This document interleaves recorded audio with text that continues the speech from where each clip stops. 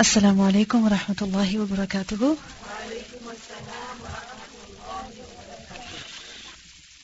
نحمده ونصلي على رسوله الكريم أما بعد فأعوذ بالله من الشيطان الرجيم بسم الله الرحمن الرحيم رب اشرح لي صدري ويسر لي أمري واحلل عقدة من لساني يفقه قولي ربنا زدنا علما. باب ما جاء في الثوم الني والبصل والكراث.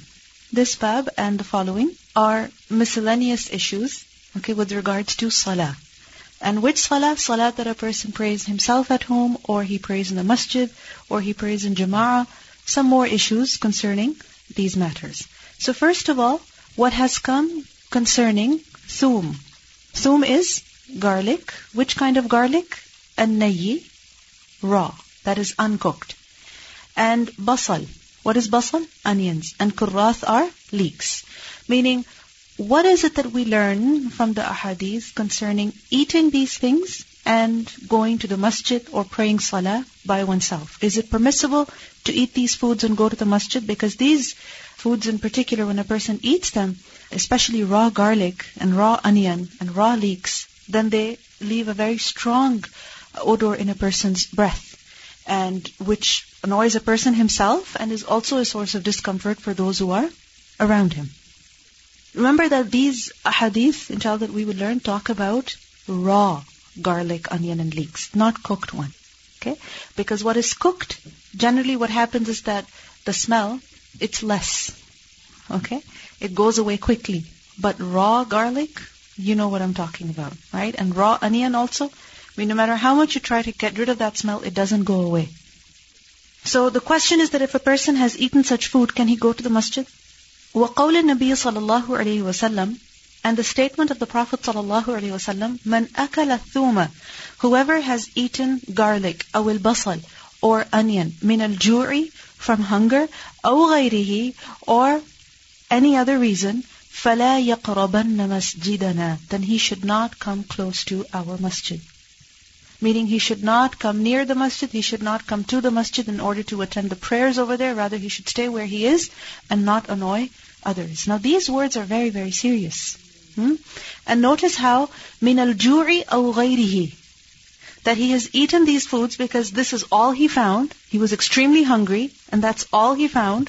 Or because of some other reason. Other reason, like he likes it. He enjoys it. Like, for example, it is possible that you go somewhere and you're extremely hungry and the only snack available is some kind of salad which has raw onion in it. You're extremely hungry. And you know that from there you're going to the masjid. You have to go to the masjid. So should you eat that food or not? Should you choose something else? What if you're extremely hungry? So, well, if you eat it, the Prophet ﷺ said, فَلَا يَقْرَبَنَّ مَسْجِدَنَا, such a person should not come close to our masajid. حدثنا مسدد قال حدثنا يحيى عن عبيد الله قال حدثني نافع عن ابن عمر رضي الله عنهما أن النبي صلى الله عليه وسلم قال في غزوة خيبر. At the occasion of غزوة خيبر, the Prophet صلى الله عليه وسلم said, من أكل من هذه الشجرة, whoever has eaten from this tree. Which tree was he referring to? يعني الثوم, tree as in plant, meaning garlic. فلا يقربن مسجدنا, then he should not come close to our masjid. حدثنا عبد الله بن محمد قال حدثنا أبو عاصم قال أخبرنا ابن جريج قال أخبرني عطاء قال سمعت جابر بن عبد الله قال قال النبي صلى الله عليه وسلم من أكل من هذه الشجرة, whoever has eaten from this tree, meaning this plant, يريد الثوم, and he meant garlic, فلا يغشانا في مساجدنا, he should not يغشانا. What is يغشى? To cover. He should not cover us in our masajid. Cover us? Meaning with that smell. Because its smell, it spreads. And it literally covers the people. قُلْتُ, I said, مَا يَعْنِي بِهِ. The narrator asked that, what is it that he meant by that? قَالَ, the one who narrated the hadith to him said, مَا أُرَاهُ يَعْنِي إِلَّا نِيئَةً. I don't understand anything except ni'ah. It's ni'. What is ni'? Nayyi. Raw. Meaning its raw form. What the Prophet ﷺ meant by garlic was its raw form. وَقَالَ مَخْلَدُ بْنُ يَزِيدَ عَنِ ابْنِ جُرَيْجٍ إِلَّا نَتْنَةً. He said that what he understood by that was it's natn. What is natn? Smell. Because it may happen that you eat, for example, raw garlic in some food, but you have something on top of that, and as a result, the smell goes away. So what we understand is that basically when the smell is there, then a person should not go. But does it mean that he is free to not pray? No, he has to pray, alright, and he has to do something in order to get rid of that smell. حدثنا سعيد بن عفير قال حدثنا ابن وهب عن يونس عن ابن شهاب زعم عطاء أن جابر بن عبد الله زعم أن النبي صلى الله عليه وسلم قال, he said that the Prophet صلى الله عليه وسلم said, من أكل ثوما, whoever has eaten garlic أو بصلا or onion فليعتزلنا, then he should keep away from us. أو قال, or he said فليعتزل مسجدنا, or that he should keep away from our masjid. So the narrator was confused. Either the Prophet ﷺ said he should keep away from us, or he said he should keep away from our masjid. وَلْيَقْعُدْ فِي بَيْتِهِ, and he should sit in his home. وَأَنَّ النَّبِيَّ صَلَى اللَّهُ عَلَيْهِ وَسَلَّمَ, and he also said that the Prophet ﷺ at one occasion, أُتِيَ, he was brought, بِقِدْرٍ, with a qidr. Remember قُدُورِ الرَّاسِيَاتِ? Qidr, a pot. He was brought a pot, فيه in it were khadirat. Khadirat meaning vegetables. Right? Khadirat min buqul. There were some vegetables in it. And obviously it's understood that vegetables in a pot means they will be cooked. فَوَجَدَ لَهَا رِيحًا, so he found in it some rih, some smell. Meaning those cooked vegetables had a very strong smell. فَسَأَلَ, so he asked that what is this? فَأُخْبِرَ بِمَا فِيهَا, so he was informed about what was in it. مِنَ الْبُقُولِ, of the vegetables, meaning he was told about which vegetables were in that pot, had been cooked. فَقَالَ, so he said, قَرِّبُوهَا, take it near, إِلَى بَعْضِ أَصْحَابِهِ كَانَ مَعَهُ, to some of the companions that were with him. So basically he said, I don't want it, you take it. You give it to so-and-so. So the Prophet ﷺ refused to eat anything from that pot, and he said, others should eat it. But those companions, فَلَمَّا, then when, رَآهُ, he saw that كَرِهَ أَكْلَهَا, that the Prophet ﷺ disliked its eating, and the Prophet ﷺ saw this, wonder on the faces of the companions that he disliked to eat it and he is giving it to us, so should we eat it or not? They were confused. قَالَ, the Prophet ﷺ said, كُل, eat it, فَإِنِّي أُنَاجِي مَنْ لَا تُنَاجِي, because I privately converse with those whom you do not privately converse with. In other words, this food is not haram, go ahead and eat it, but I have to converse with the angels. Jibreel comes to me, and he speaks to me, and in a private conversation, obviously there's close contact, so I do not wish to annoy Jibreel by any smell of food even. وقال أحمد بن صالح بعد حديث يونس عن ابن شهاب وهو يثبت قول يونس وقال أحمد بن صالح عن ابن وهب أتي ببدر. In another version it said أتي ببدر, meaning when the Prophet ﷺ was at Badr, then he was brought this. If you notice in this narration we learn أتي بقدر. In another narration أتي ببدر. So there was some confusion. قال ابن وهب يعني طبقا فيه خضرات. طبق, again, a dish, in it were cooked vegetables. ولم يذكر الليث وأبو صفوان عن يونس قصة القدر فلا أدري هو من قول الزهري أو في الحديث. So basically some variant versions. Let's read the next hadith and then we will conclude the lessons that are derived. حدثنا أبو معمر قال حدثنا عبد الوارث عن عبد العزيز قال سأل رجل أنسا. He said that a man asked Anas radiyallahu anhu, ما سمعت نبي الله صلى الله عليه وسلم في الثوم. What have you heard from the Prophet صلى الله عليه وسلم regarding the thum, meaning regarding the garlic? فقال, so he said, قال النبي صلى الله عليه وسلم من أكل من هذه الشجرة فلا يقربنا. Whoever has eaten from this plant, then he should not come near us. أو لا يصلين معنا, or he should not pray with us. So what do we learn from this? That the Prophet ﷺ forbade not at one occasion but at many occasions, and the Sahaba understood this very well, that if a person has eaten any such food from which there is a bad smell, annoying smell, then he should keep away from the congregation and he should also keep away from the masjid. But obviously praying in the congregation for men is mandatory. So he should not live with that smell, rather he should do something to get rid of that smell. And the reason behind that is why? Because first of all, it annoys the people. And secondly, from the hadith that we also learned, the Prophet ﷺ said that I have to privately converse with those whom you do not have to privately converse. And who is that? The angels. Because the angels also get annoyed by such smells. Now notice in these ahadith, we learn about thum, okay? But leeks, are they mentioned? No. But Imam Bukhari mentioned, also is proving that eating leeks will also not be okay.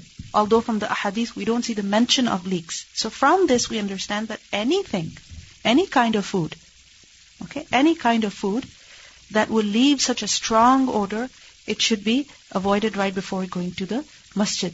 And likewise, if a person, is smoking or anything and his clothes are, smelling so strong, then that should also be avoided. I remember once I went to a clinic and over there were these big signs that if you're wearing strong perfume, then please leave. Why? Because certain people are allergic. And I remember in one of the classes on the weekend, the sister came up to me and she had her face was almost swollen, her lips and her hands. She's like, I'm allergic to strong fragrance. I'm allergic to perfume. And she's like, every time I go to, a class or a halaqah or something like that, I find that so strong that it causes, my skin to react. For some people, strong smells can even be a trigger for migraine. And that can cause them to feel nauseous almost, right? So what we learn from this is that when a person is going to the masjid, then he should be considerate of the people who are around him. And as a result, strong fragrances, okay, they should be avoided, especially those that are bad, whether it's coming from the clothes of a person or the body of a person. One should take care of this. In a hadith we learned that when a person stands to recite the Quran in prayer, the angels draw very near. And an angel literally places his mouth on the mouth of the musalli so that he can directly take the recitation of the Quran. Because the angels love the recitation of the Quran. Because they don't have the gift of reciting themselves. They have not been gifted with the tawfiq to recite the Quran themselves. Only Jibreel is. But the angels love the kalam of Allah subhanahu wa ta'ala. So they love to hear it. So for that reason, look at how considerate the Prophet ﷺ was. The food is not haram, but he still didn't eat it. And sometimes the stronger the fragrance, the more, it brings water to our mouths. And we want to eat it. But the Prophet ﷺ avoided it. And this also shows to us that the angels are residents of masajid. They live in the masajid. They're sukkanul masajid. And when a person is praying salah, even outside of a masjid, by himself, then the angels are present over there. باب وضوء الصبيان ومتى يجب عليهم الغسل والطهور وحضورهم الجماعة والعيدين والجنائز وصفوفهم. There are several issues over here. First of all, wudu is sibyan. Wudu for children. Meaning, should they perform wudu also for prayer? Or is it something that they do not have to do? Now, sibyan, it's very important that we understand what sabi means. Sabi is basically a child. Alright? But Imam Bukhari, what he means by children over here is not very little children, but rather children who have not yet reached the age of puberty. Okay? Meaning they have not had ihtilam yet. Their voice has not become, deep yet. Okay? They don't have signs of puberty, such as, growing facial hair, or their voice becoming heavier, or them having a wet dream or something like that. No. Sabi is who? Someone who has not yet reached this age. Alright? And remember that for different children, it's at different ages that these signs of puberty appear. However, there are children who develop the sense of tamyiz, meaning the ability to distinguish between what is right and what is wrong, to follow rules, even before they reach this age. Right? Like, for example, when a child is 7 years of age, what do we learn? That he should be taught how to pray. Right? And by the age of 10, he must pray. And if he does not pray, then strict measures of discipline may also be taken in order to teach him that salah is a serious matter and he has to perform the prayer. Now, on average, by the age of 10, are boys, have they reached the age of ihtilam? Not necessarily. Majority of the children, at least as far as I have seen, it's usually after the age of 10, so around 12, 13, sometimes before, sometimes after. Every child is different. So sabi over here, you can say is around the age of 7, a little before, after, okay, up until the age of puberty. Obviously, a 5-year-old child, what does he know about wudu? I mean, it's possible, some children are very smart, but on average, 5-year-olds cannot even wash themselves. But by the age of 7, they've mastered that skill. They kind of know what is clean and what is not clean.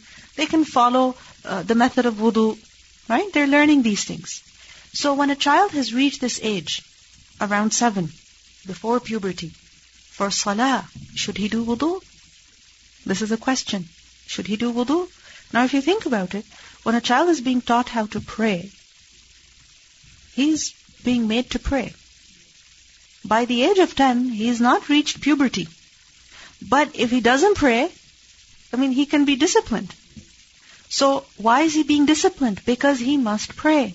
Because it is fard on him. Because if something is not fard, why be strict?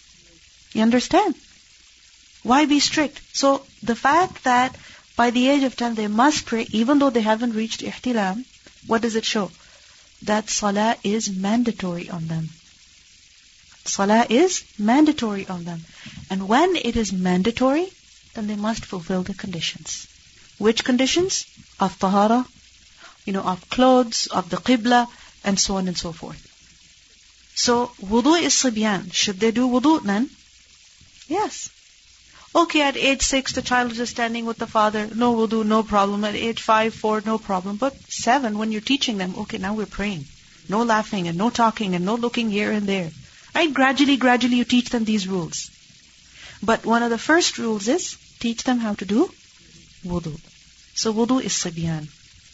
Another question. وَمَتَى and when يَجِبُ it is mandatory, alayhim on them, al-ghusl. What is al-ghusl? Ghusl over here, meaning bath. Which bath? There's 2 kinds of baths, okay, especially for men. One is to come out of the state of janaba, okay, after ihtilam, alright? And secondly, also on Friday. So, وَمَتَى يَجِبُ عَلَيْهِمُ الْغَسْلُ. Both these questions, that when is it mandatory for boys to take ghusl, whether it is a Friday or it is of ihtilam? When are they supposed to do that? Thirdly, وَالطُّهُورِ and cleanliness, meaning in general, obtaining purity, meaning washing themselves properly after using the bathroom. Because, when children are younger and they're washing themselves, it is quite possible that they are negligent in that matter. They don't realize the urine has splashed somewhere on their clothes, on their body, and even though they see it, but they rub it off, not realizing that it is filthy. But by a certain age, children develop the sense that this is unclean, and if it has fallen on my clothes, on my body, I should remove it. Another issue is وَحُضُورِهِمْ and their presence where they're attending al-jama'ah, the congregation. By what age should boys perform salah in jama'ah? And this is especially with regards to fard salah, right? Whether it is being prayed in jama'ah at home or it is being prayed in jama'ah at the masjid. At what age should the boys be required to attend the masjid? Wal-Eidain and Eid, the 2 Eid prayers. When is that mandatory on boys? Wal-Janaiz and the Janaiz prayers, meaning the funeral prayer. When is that mandatory on them? وَصُفُوفِهِمْ and their rows, meaning when is it that boys should be made to form proper rows in salah? At what age? Now, remember that when it comes to children in general, there is one hadith that tells us that the pen has been lifted from 3, and amongst them is a child who has not yet reached the age of puberty. So in general, the rulings, they don't apply to young children. Alright? However, as we discussed, that by age 7, children are required to pray salah. And by age 10, it is mandatory on them. And puberty may be attained before, at, or even after. For many, it's after. But when it comes to salah, once children, once they have developed tamyiz, the ability to distinguish between tahir and ghair tahir, right and wrong, they can follow the procedure, of wudu, then it is necessary for them to take care of tuhur, to do wudu, and to attend the congregation also. To perform salah in jama'ah, and when they're performing salah in jama'ah, then what should they do? Form proper rows also. You cannot expect a 5-year-old to do that, a 3-year-old to do that. But a 7, 8-year-old should be expected to stand properly in the row. Okay? Meaning they should be taught these things so that by the age of 10, by the time that they're grown up, they have developed these habits. Because unfortunately there are people who have, they're past the age of puberty, but still, they don't know how to stand properly in rows. Still, they don't know that it's not correct to speak, during the salah. حدثنا ابن المثنى قال حدثني غندر قال حدثنا شعبة قال سمعت سليمان الشيباني قال سمعت الشعبي قال أخبرني من. He said that أخبرني, he informed me. Who informed me? Man, someone who مر, he passed مع النبي صلى الله عليه وسلم, with the Prophet صلى الله عليه وسلم على قبر, by a grave that was manbud. Manbud, nabada. What does nabada mean? To throw. So what is thrown is far. So manbud means like it was set apart from the rest. So it wasn't really, in the graveyard, okay, but it was off to the side. So it wasn't really considered a graveyard, that place. فَأَمَّهُمْ, and because it wasn't a graveyard, the Prophet ﷺ, أَمَّهُمْ, he led the people in prayer, وَصَفُّوا عَلَيْهِ, and they all, meaning those who were with him, what did they do? They formed rows behind him. فَقُلْتُ, the narrator, he said, يَا أَبَا عَمْرُ, O Abu Amr, مَنْ حَدَّثَكَ? Who told you about this? فَقَالَ, so he said, Ibn Abbas رضي الله عنه. So basically, man marra, someone who passed with the Prophet ﷺ, the one who's narrating this, who is this? Ibn Abbas radiallahu anhu. And if he was over there, what does it mean? He prayed with the Prophet ﷺ, right? Where? Standing in the row. And we know that Ibn Abbas was a very young companion, right? In the lifetime of the Prophet ﷺ. And many of the ahadith that have been narrated by Ibn Abbas are those, basically, when he was not still an adult, right? He was still a young boy who had not yet reached the age of puberty. So this shows that Ibn Abbas, if he was in that congregation, standing in the rows, what does it mean? That when children are with adults and they're praying salah, then where should they be standing? In the rows. Now obviously children, they may form a separate row, or if there are, very few people, like let's say two men and a boy. So obviously one man is leading, and behind him, the man and the boy are standing together, forming a row. حدثنا علي بن عبد الله قال حدثنا سفيان قال حدثني صفوان بن سليم عن عطاء بن يسار عن أبي سعيد الخدري عن النبي صلى الله عليه وسلم قال الغسل يوم الجمعة واجب. He said that al-ghaslu, taking a bath, yawm al-jumu'ah, on Friday, is wajib, it is mandatory, ala, on kulli muhtalim, every muhtalim. Meaning every man who has ihtilam, meaning who has started to have ihtilam, now every Friday he must take a bath. So, with regards to wudu, it is understood. When it comes to the matter of ghusl, okay, remember that ghusl is wajib when? When there is a cause. When there is a reason for it. What are the two reasons for men? One is the day of Friday, and the other is ihtilam. Now if a child is not muhtalim, he has not yet reached the age of puberty, does he have to take the bath of ihtilam? No, he doesn't have to, because the cause is not there. What about Friday? Does he have to? No, he doesn't. He doesn't. According to many scholars, he doesn't have to. Why? Because of this hadith, because al-ghuslu yawm al-jumu'ati wajibun ala kulli muhtalim. So let's say there is a child who's 8 years old. Is he supposed to pray? He should be. Right? He should be praying. Now it's the day of Friday. Does he have to take a bath? No, he doesn't. At age 10. Is he required to pray? Yes. Can he sleep through the salah? No. He has to pray all 5 prayers by the age of 10. On Friday, should he take a bath? Does he have to take a bath? No, he doesn't. But once he has reached puberty, then does he have to? Yes. Friday bath, as well as otherwise when there is a need. حدثنا علي بن عبد الله قال أخبرنا سفيان عن عمرو قال أخبرني كريب عن ابن عباس رضي الله عنهما قال, he said, بت عند خالتي ميمونة ليلة. Ibn Abbas said that I spent the night with my khala, meaning my aunt.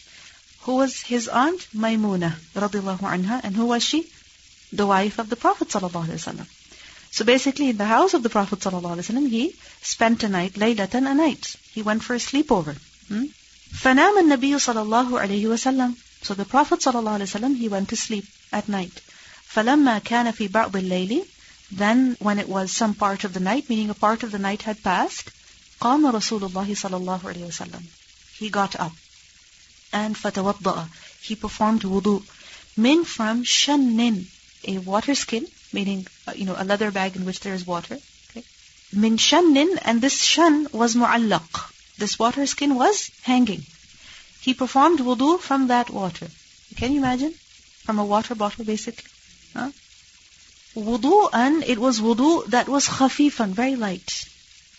Very light wudu. Meaning, he used very little water, but that didn't mean that parts were dry. No. A very light wudu. And this can also mean washing the parts only once, as opposed to 3 times. يُخَفِّفُهُ عَمْرٌ وَيُقَلِّلُهُ جِدًّا. Meaning sometimes the narrators, they said يُخَفِّفُ, they said khafif, and other times يُقَلِّلُ, they said qalil. A very small, a very quick wudu basically, in which he didn't use much water and he did not spend much time either. And this shows to us that at times a person may perform wudu like that also, to make the getting to the salah procedure easier. Right? ثُمَّ قَامَ يُصَلِّي. Then he stood to pray. فَقُمْتُ. Now notice, Ibn Abbas is saying that I also stood. I also got up, فَتَوَضَّأْتُ, and I also performed wudu, نَحْوًا, like, مِمَّا تَوَضَّأَ. Like he had performed wudu. Meaning I performed wudu just like the Prophet ﷺ did. Meaning quickly, a quick one. ثُمَّ جِئْتُ. Then I came, فَقُمْتُ عَنْ يَسَارِهِ, and I stood on his left side. But the Prophet ﷺ, what did he do? فَحَوَّلَنِي. So he moved me. فَجَعَلَنِي عَنْ يَمِينِهِ. And he made me stand where? On his right side. ثُمَّ صَلَّى مَا شَاءَ اللَّهُ. Then he prayed whatever Allah willed. Meaning how much ever rak'at that Allah willed for him. ثُمَّ اضْطَجَعَ. Then he laid down. فَنَامَ. And he slept. حَتَّى نَفَخَ. So much so that he was snoring. Meaning he could hear the breath of the Prophet ﷺ, because nafakha means to blow, right? Nufikha fi sur, nafkh, to blow. So when he was sleeping, he could hear, him exhale, inhale. So basically, light snoring. فَأَتَاهُ الْمُنَادِي. Then the caller came to him. يُؤْذِنُهُ, informing him بِالصَّلَاةِ, about the salah. Meaning, Bilal radhiyallahu anhu came to tell him about Fajr prayer. فَقَامَ مَعَهُ إِلَى الصَّلَاةِ. So the Prophet ﷺ went with him to the prayer. فَصَلَّى. So he prayed the Fajr prayer. وَلَمْ يَتَوَضَّأ. And he did not make fresh wudu. He did not make fresh wudu. Okay. Now we have read this hadith multiple times earlier, and we have discussed these issues mentioned over here, but I will summarize these issues for you, because I know you're wondering what's going on over here. How come he didn't do wudu? قُلْنَا لِعَمْرٍ. We said to Amr, إِنَّ نَاسًا يَقُولُونَ. The people say that إِنَّ النَّبِيَّ صَلَى اللَّهُ عَلَيْهِ وَسَلَّمَ, that the Prophet ﷺ تَنَامُ عَيْنُهُ وَلَا يَنَامُ قَلْبُهُ. His eyes sleep, but his heart does not sleep. قال عمرو سمعت عبيد بن عمير يقول إن رؤيا الأنبياء وحي. He said that the dreams of the prophets are revelation. And this is why, even when they're sleeping, their hearts are awake. They're conscious. So if they lose wudu, they are aware. ثم قرأ, and as evidence he recited, إني أرى في المنام أني أذبحك. Ibrahim a.s. said to his son that I saw in my dream that I was slaughtering you. So his dream was a wahi, a revelation. It wasn't like the dream of other people. Now there is a number of things over here. First of all, the reason why Imam Bukhari brings this hadith in this bab is to prove that when a child is praying with the rest of the people, then he has to do wudu. Obviously this is when salah is mandatory on him. And Ibn Abbas was around that age. He was near the age of puberty but had not yet reached puberty. But please don't force your 6-year-old child to make wudu every time for prayer, because he will begin to resent prayer. Remember that when salah is mandatory, at the age of 7, when he's being taught salah, he should also be taught wudu. And gradually strengthen this habit, work on it, so that by the age of 10, it's mastered. Okay, wudu and salah. Wudu is mandatory. Because Ibn Abbas, فَتَوَضَّأْتُ نَحْوًا مِمَّا تَوَضَّأَ. Right? And also teach them the lighter way of performing wudu. Because sometimes we start with everything 3 times. So what happens? Children, they find it difficult. Make it easy for them. And every child is different. Some children love to play with water. They love to wash themselves and others don't. So whatever is easier, depending on the child, that is what the child should be taught. And we see that Ibn Abbas said that ثُمَّ جِئْتُ فَقُمْتُ عَنْ يَسَارِهِ, I stood on his left side. And think about it. If Ibn Abbas, his prayer was not being counted as prayer, then would the Prophet ﷺ move him from his left to his right? No. The fact that he moved him from his left to his right was because the saf had to be correct. That the imam is on the left and on his right is the ma'mum. So which means that Ibn Abbas, his prayer was valid, even though he had not reached the age of puberty, which meant that the rulings concerning the saf had to be observed by him. Because many times it happens that certain major issues, we say, he's still a child, With regards to many things, there's, freedom that, okay, you can do it, you cannot do it. But certain things which are fard, which are necessary for iqamatul salah, they should not be, neglected. So this is what the hadith proves. That the rules of jama'ah do apply to children when they are performing salah with the jama'ah. Secondly, we see that the Prophet ﷺ, he slept and he woke up and he did not perform wudu. There's 2 explanations of that. Firstly, as is mentioned over here, that this was exclusively for the Prophet ﷺ, because if he had lost his wudu, he would have been aware of that. So when he slept, he did not break his wudu, and this is the reason why he did not perform his wudu again. Another explanation is that many scholars are of the view that sleep in and of itself does not nullify wudu. Sleep in and of itself does not nullify wudu. Using the bathroom, of course. Passing wind, of course. These are nullifiers of wudu, no doubt about it. But other scholars, they said that sleep, just because a person dozed off for a few moments, doesn't mean that it is just like he used the bathroom. No, it's not like that. Because sometimes it happens that a person, he's praying the salah, she's doing dhikr after Isha, 33 times she's trying to complete her dhikr, and what happens? Dozes off. Okay? And then when she wakes up all of a sudden, she sees the time, it's only been 2 minutes. It's only been a minute. It's only been 10 minutes. Alright? And she's sitting, leaning onto the bed, for example. So, and she doesn't have that feeling where, she was feeling gassy or anything and she feels like she's past wind. Nothing like that. So when she feels that she hasn't lost her wudu, then she can get up and pray. No need to go and refresh wudu. Okay? However, when the sleep has been very deep and long, then of course you don't know what's been happening during your sleep. So a person should perform wudu before performing the salah. حدثنا إسماعيل قال حدثني مالك عن إسحاق بن عبد الله بن أبي طلحة عن أنس بن مالك أن جدته. Beautiful hadith. Anas radiallahu anhu said that his jaddah, who is jaddah? Grandmother. His grandmother, what was her name? Mulaika. She invited Rasulullah sallallahu alayhi wasallam, the Prophet sallallahu alayhi wasallam, لطعام, for some food. صنعته. She had prepared it. Meaning she had prepared it for who? For him. صنعته. فأكل منه. So the Prophet ﷺ came and he ate from that food.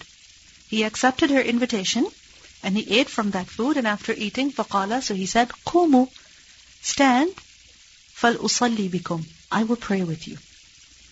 He was in their house, and what did he do after eating? He said, come everybody, let's pray. I will lead you all in prayer.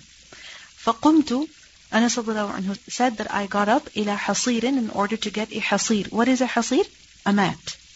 Lana, that we had. قد اسود, that mat had become black. It had become really dark in its color.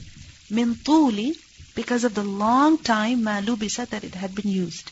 Because it wasn't used for such a long time, it had become really dark. فنضحته, meaning I sprinkled it with some water, بماء, with some water. I made it wet, I sprinkled some water over it. Why? In order to freshen it up and also in order to soften it. Because an old mat, okay, obviously it's hard. It's going to be prickly when you sit on it, when you do sajda on it. So in order to soften it, he sprinkled some water on it. And notice Anas was still a child, but he knew, like so responsible that okay, a mat, it's hard, so sprinkle water over it. And really, when children are given responsibility, they take charge and they do things without even being told. And they really mature. فَقَامَ رَسُولُ اللَّهِ صَلَّى اللَّهُ عَلَيْهِ وَسَلَّمَ. So the Prophet ﷺ stood, وَالْيَتِيمُ مَعِي. And the yatim, meaning the orphan child, he was standing with me. وَالْعَجُوزُ, and the old lady, he's talking about his grandmother, she was مِنْ وَرَائِنَا, behind us. فَصَلَّى بِنَا رَكْعَتَيْنِ. So the Prophet ﷺ prayed with us 2 rak'ah. A number of things over here. First of all, the Prophet ﷺ accepted the invitation of this old lady. And that shows to us, first of all, the love that the companions had for the Prophet ﷺ. All of them, the men amongst them, the women amongst them, and the children amongst them, they all loved him, so much so that if they had food, they either sent it or they invited him. And secondly, we also see that the Prophet ﷺ had great respect for his companions too, that he responded to their invitation, even if it was just for the purpose of food. But he did not just limit it to eating. When he ate with them, he also prayed with them. And this is what makes any meeting, gathering useful, that Allah is remembered, His name is mentioned, something good is spoken of, some act of worship is done, so that it is not a hujjah against us, rather it becomes a hujjah for us. Also we see here that the Prophet ﷺ prayed salah with them. Which salah was this? Fard or nafil? Nafil. Because if it was fard, it would have been where? In the masjid, right? Or in a bigger congregation. So this shows to us that nafil prayer may be performed in jama'ah, but how often? Sometimes. Not that a person makes it a habit. Every time, there's an invitation somewhere, then a person says, okay, everybody stand up for nafil prayer. Everybody stand up for nafil prayer. And jama'ah. No. It was not the habit of the Prophet ﷺ. There were certain occasions when he did perform nafil in jama'ah, but not always. And this shows to us that it should not just be limited to the month of Ramadan, because we have limited praying nafil in jama'ah to just tarawih. And beyond that, this is something that is avoided a lot. But it should not be avoided. Sometimes, nafil should be prayed in jama'ah, as was the habit of the Prophet ﷺ. Then we also see that they were doing sajda on the soft mat. Why do I say it was soft? Because it had been made wet. Why? So that it would become soft. So this shows that it is permissible to pray on a soft surface, that a person may lay down something on the ground so that the sajda is easier. Okay, and that mat or rug or carpet may also be soft. Now, we see that at the masjid there were no mats. One reason was that, do sajda directly on the ground. Okay, but also because it was not affordable, for the companions. If they had anything like that, they would, lie down on it. They would sleep on it. They used to use rocks as pillows. So it shows that if a person does have a soft mat or something on which his salah will be more comfortable, then make use of the ni'mah that Allah has blessed you with. Right? Like, for example, for some people, standing in tarawih for long, it hurts their feet. It hurts their feet. I remember once I was in a masjid and this lady, she had brought towels with her, and she would put a towel beneath her feet. Always. Like fold it up and then place it beneath her feet, because she said that my ankles, they hurt a lot when I'm standing for a long time. So to ease that pain and to help her stand for long, she would do that. So likewise, if a person has a nice, soft, really plush, prayer rug, there's no harm. Okay. Also, we see that jama'ah, the reason why Imam Bukhari brought this hadith over here, that a jama'ah is being performed with who? Okay, the Prophet ﷺ is the imam, and who is he leading? 2 children and a lady. There is no other man, but it is jama'ah. So that means that the children, they are considered part of the jama'ah, and they had to form a saf. And notice how they formed their separate saf. Not that they're standing next to the grandmother. No, she's forming her own saf, because this is a rule, that the women have their own saf, right? And the men have their own saf. And the imam stands apart from the men. So, children, when they're praying in congregation, then the rules of Jama'ah will apply to them. And you see, if there's only one man, then where does he stand? Next to the imam. Correct? Next to the imam. If there's only two men praying, the ma'moom will stand next to the imam. But we see that these are two children, and where are they standing? Behind the imam, not next to the imam. That their prayer is not valid, so it's okay, just stand next to the imam. No, they're forming their own row. And it is best that children are treated in that way. Because many times when we treat children like, oh, they're still very young, then they never grow up. So it's necessary that they are included in such things so that they learn. And it happens sometimes that, when everybody's praying together, then children, they become overly excited, and when the salah is going on, that is when they will start talking or, playing with each other and fooling around. That is okay, acceptable in the sense that you don't have to be too hard on them until a certain age. But they should be taught gradually, that they should pray salah together. And many times you see children who are around adults or around older children, the way they stand in salah, it's amazing. And children of similar age, but because they have not been doing that, they don't know how to stand properly. I remember with my son, until recently, it was a struggle to keep him standing. But alhamdulillah, with consistency, gradually, he's getting there. But before, when he was really young, when he would go to the masjid regularly, because my father, when he was here, would make it a point, for every salah he would take him almost. And he knew what to do, what not to do.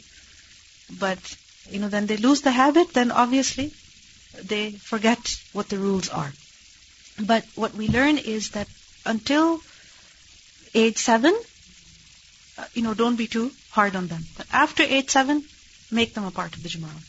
حدثنا عبد الله بن مسلمة عن مالك عن ابن شهاب عن عبيد الله بن عبد الله بن عتبة عن ابن عباس رضي الله عنهما أنه قال, he said, أقبلت راكبا. He said, I came riding. راكبا? Rakib is who? One who is riding. So I came riding على حمار, on a donkey, atanin, that was female, meaning my female donkey. I came on it. وأنا يومئذ, and I was at that time قد ناهزت الاحتلام. Nahaztu, meaning I was near. I had almost reached the age of puberty. At that time, he had not yet reached the age of puberty, but he was almost there. وَرَسُولُ اللَّهِ صَلَى اللَّهُ عَلَيْهِ وَسَلَّمْ, and when he came riding, the Prophet ﷺ, he was يُصَلِّي بِالنَّاسِ بِمِنًا. He was praying with the people at Mina. So at Mina, the salah is going on in Jama'ah, the Prophet ﷺ is leading, and he, meaning the Prophet ﷺ, was praying ila ghayri jidarin, in the direction of ghayri, no jidar, wall. Meaning there was no wall in front of him. No wall in front of him, meaning there was no sutra before him. There was no sutra in front of him. فَمَرَرْتُ, he said, so I passed بَيْنَ يَدَيْ, in front of بَعْضِ الصَّفِّ, some of the saf. Meaning there was a part of the saf, I actually passed in front of it. فَنَزَلْتُ, so I came down, meaning from my donkey. وَأَرْسَلْتُ, and I sent al-atan, the donkey, تَرْتَعُ, to graze. وَدَخَلْتُ فِي الصَّفِّ, and I entered the saf. فَلَمْ يُنْكِرْ ذَلِكَ عَلَيَّ أَحَدٌ, so no one objected to me on doing that. Meaning when the prayer was over, nobody was upset with me, that why did you pass in front of us? And why did you bring the donkey in front of us? Nobody was upset with me, which means that it was permissible. Now, again we see that Ibn Abbas, a young child at this time, not at the age of puberty yet, but when he came, he stood where? In the saf. فَدَخَلْتُ الصَّفْ. Right? And he prayed. He prayed salah in Jama'ah, in the row, with everybody else. Secondly, we see in this hadith that passing in front of musalli, which musalli? the one who is ma'moom, the one who is praying behind the imam, is permissible. So there's a Jama'ah going on. Okay? Everybody is following the imam. And a person is in the middle, okay, of that congregation. And they need to do their wudu. Or they remember that they don't have wudu. So they need to exit. Okay? They need to exit. How will they exit? How? They will have to certainly pass in front of some people. Right? So in that situation, when he is passing in front of the row while the salah is going on, is it permissible? Yes, it is permissible. Because Ibn Abbas who did that. Salah is going on, he passed. Now, in this hadith we see the Prophet ﷺ was not facing a wall, which means that there was no sutra in front of him. So what about in that situation? Because there is a rule that we learned about earlier, that the sutra of the imam is the sutra of the people behind him. Everybody does not have to have their own sutra. Now remember that even in that situation, it is permissible to pass between the rows, to walk in front of the people who are praying, obviously when there is a need to do that. How? Why? Because you could say that for each row, the row in front is a sutra, or, the imam is a sutra, in a way. Okay? So remember, when there is jama'ah, passing between the rows is permissible. It is allowed. Alright. Secondly, we also see here that it is allowed to pray without having a sutra in front of you, because the Prophet ﷺ did that. Another thing we see over here is that the passing of a donkey in front of the musalli does not invalidate his prayer. We learned about this issue earlier also, that in a particular version we learned that 3, if they pass in front of a musalli, then they break the prayer. They invalidate the prayer, meaning a person has to start all over again. What 3? A donkey, a dog, and a woman. Aisha radhiyallahu anha, when she heard that, she got very upset. And there's many ahadith that are reported in Bukhari that she said, you have equated us with dogs and donkeys. And she criticized the narrators that there must be some misunderstanding over here, because she said many times it happened that she would be laying in front of the Prophet ﷺ while he would be performing the salah. Right? That part of her feet or her legs or something would be in front of him. And that did not stop him from prayer, which meant that his prayer was valid. And this hadith also proves that if a donkey passes in front of the musalli, then that does not invalidate the prayer, because no one objected to Ibn Abbas for bringing the donkey over there. Right? And also one more thing. Children, if they pass in front of the rows, is that okay? When the Jama'ah is going on, it's okay. Because the sutra of the imam is a sutra for the musalli. And many times it will happen that when the prayer is going on, children have such a nice runway. Not one, but multiple. And everybody is praying. Nobody can say anything to them, so they've got their freedom. They can run back and forth. Nobody's going to stop them. Now, it doesn't mean that they should not be told not to do that, but there will be a certain age at which they will understand. However, when a person is praying by themselves, or when the Jama'ah is over, then should the children pass in front of the musalli? No. What if they pass? Then they should be stopped. Okay? What if the child is only 1 year old, 3 years old? Still they should be stopped. Why? Because in hadith we learned that the Prophet ﷺ, once he was praying, and a lamb, tried to pass in front of the Prophet ﷺ, and he did not let it. He stepped forward and he did not let that animal pass in front of him. So from this, it shows that even those that do not understand, so for example, little children, they don't know what they're doing. They're just running. They're just walking. Even they should be stopped. But remember, stop gently, gradually, but be consistent and firm about it. Initially there will be a struggle, but eventually children will understand. But this is something important, because the Prophet ﷺ instructed that when you're praying and somebody passes in front of you, then stop. And if you have to fight, fight against. Right? Because when a person is praying, who's before him? Allah subhanahu wa ta'ala. So it is disrespectful that someone should walk right over there. Okay? سبحانك اللهم وبحمدك نشهد أن لا إله إلا أنت نستغفرك ونتوب إليك السلام عليكم ورحمة الله وبركاته.